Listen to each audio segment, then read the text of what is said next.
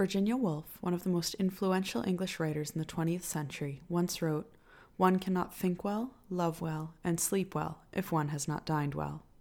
While we are quite sure that Ms. Woolf was not referring to dysphagia per se, the distress and health impact on patients who cannot dine well as a result of their dysphagia is certainly real. Indeed, the term itself comes from Greek roots to mean difficult eating. In clinical practice, we use dysphagia to describe the sensation patients have when solid or liquid foods are being hindered in passing from their mouth into their stomach. And because dysphagia itself has such a broad differential, an organized approach to its diagnosis and management is critical. Today, our patient presents with dysphagia, and you are the doctor.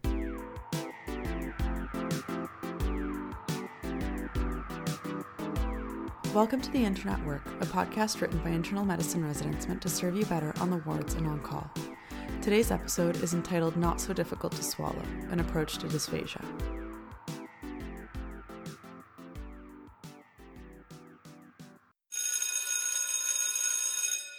Time for our minute physiology.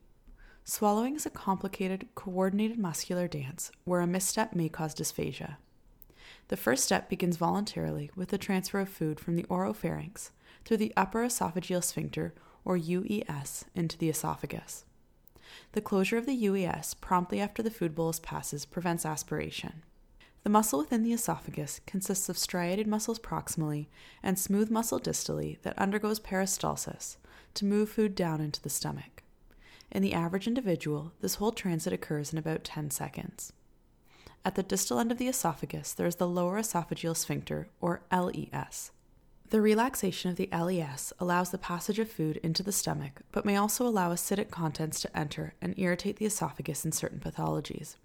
The innervation involved is complex, but suffice it to say that the vagus nerve and enteric nervous system is responsible for much of the motor function of the esophagus. Alright, now that we've covered the basic physiology, let's talk about the approach. When seeing a patient who complains of difficult swallowing, the history is the most important aspect of your assessment. The first thing to ascertain is whether the patient is having oropharyngeal or esophageal dysphagia. Typical oropharyngeal symptoms are when patients tell you that they cannot initiate a swallow or experience dysphagia immediately after initiating the swallow. In addition, they may have associated symptoms such as drooling, choking, or coughing.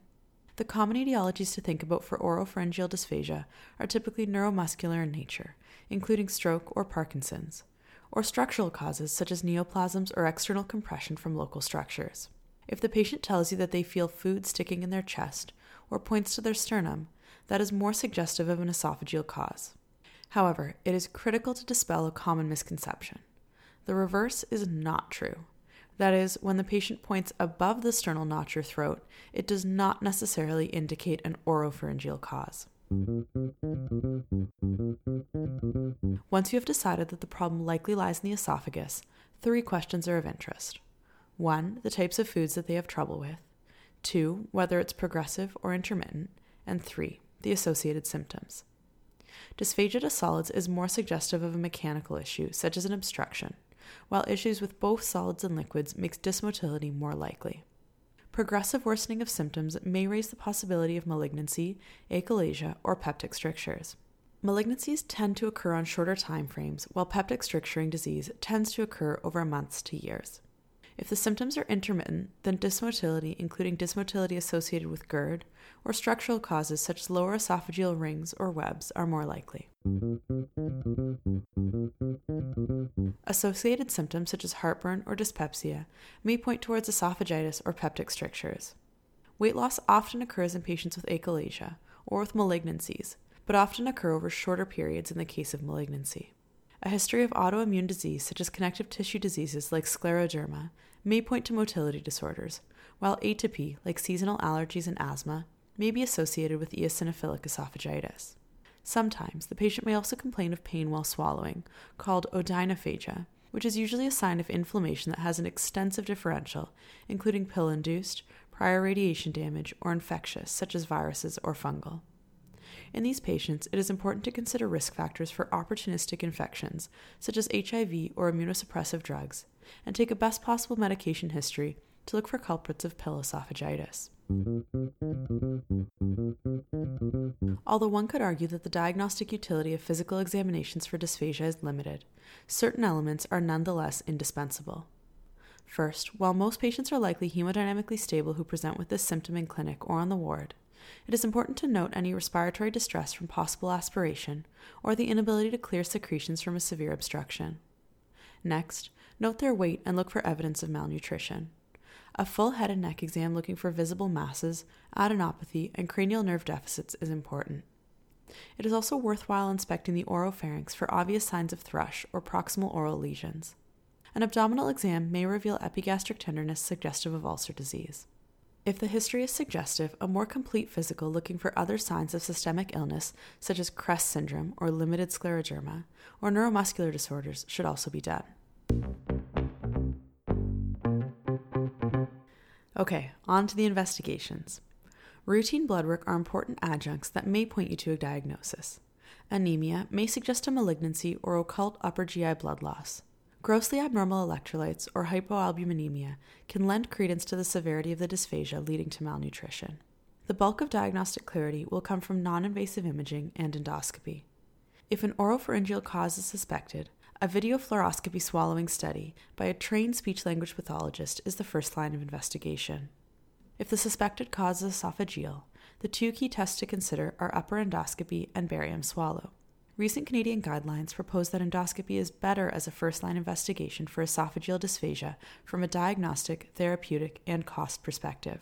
For example, an endoscopy can obtain biopsies to look for inflammation from reflux or eosinophilic infiltrates, or provide relief by dilating strictures. However, practically speaking, a barium contrast study is an important adjunct that may inform endoscopy prior to it being arranged, or when there is an issue with access to endoscopy. It is helpful for certain conditions where typical features like the corkscrew or bird's beak on imaging are strongly suggestive of diffuse esophageal spasm or achalasia respectively. We should emphasize here that the presence of alarm symptoms is an indication for urgent endoscopy. Alarm symptoms include weight loss, age over 50 years, anemia, adenophagia, and/or signs of bleeding. Finally, manometry is another important test. Once structural and inflammatory causes have been ruled out by the tests above, this should strongly be considered if a primary motility disorder is suspected to be causing clinically significant symptoms. Okay, let's touch on treatment. The treatment of dysphagia obviously depends on the diagnosis.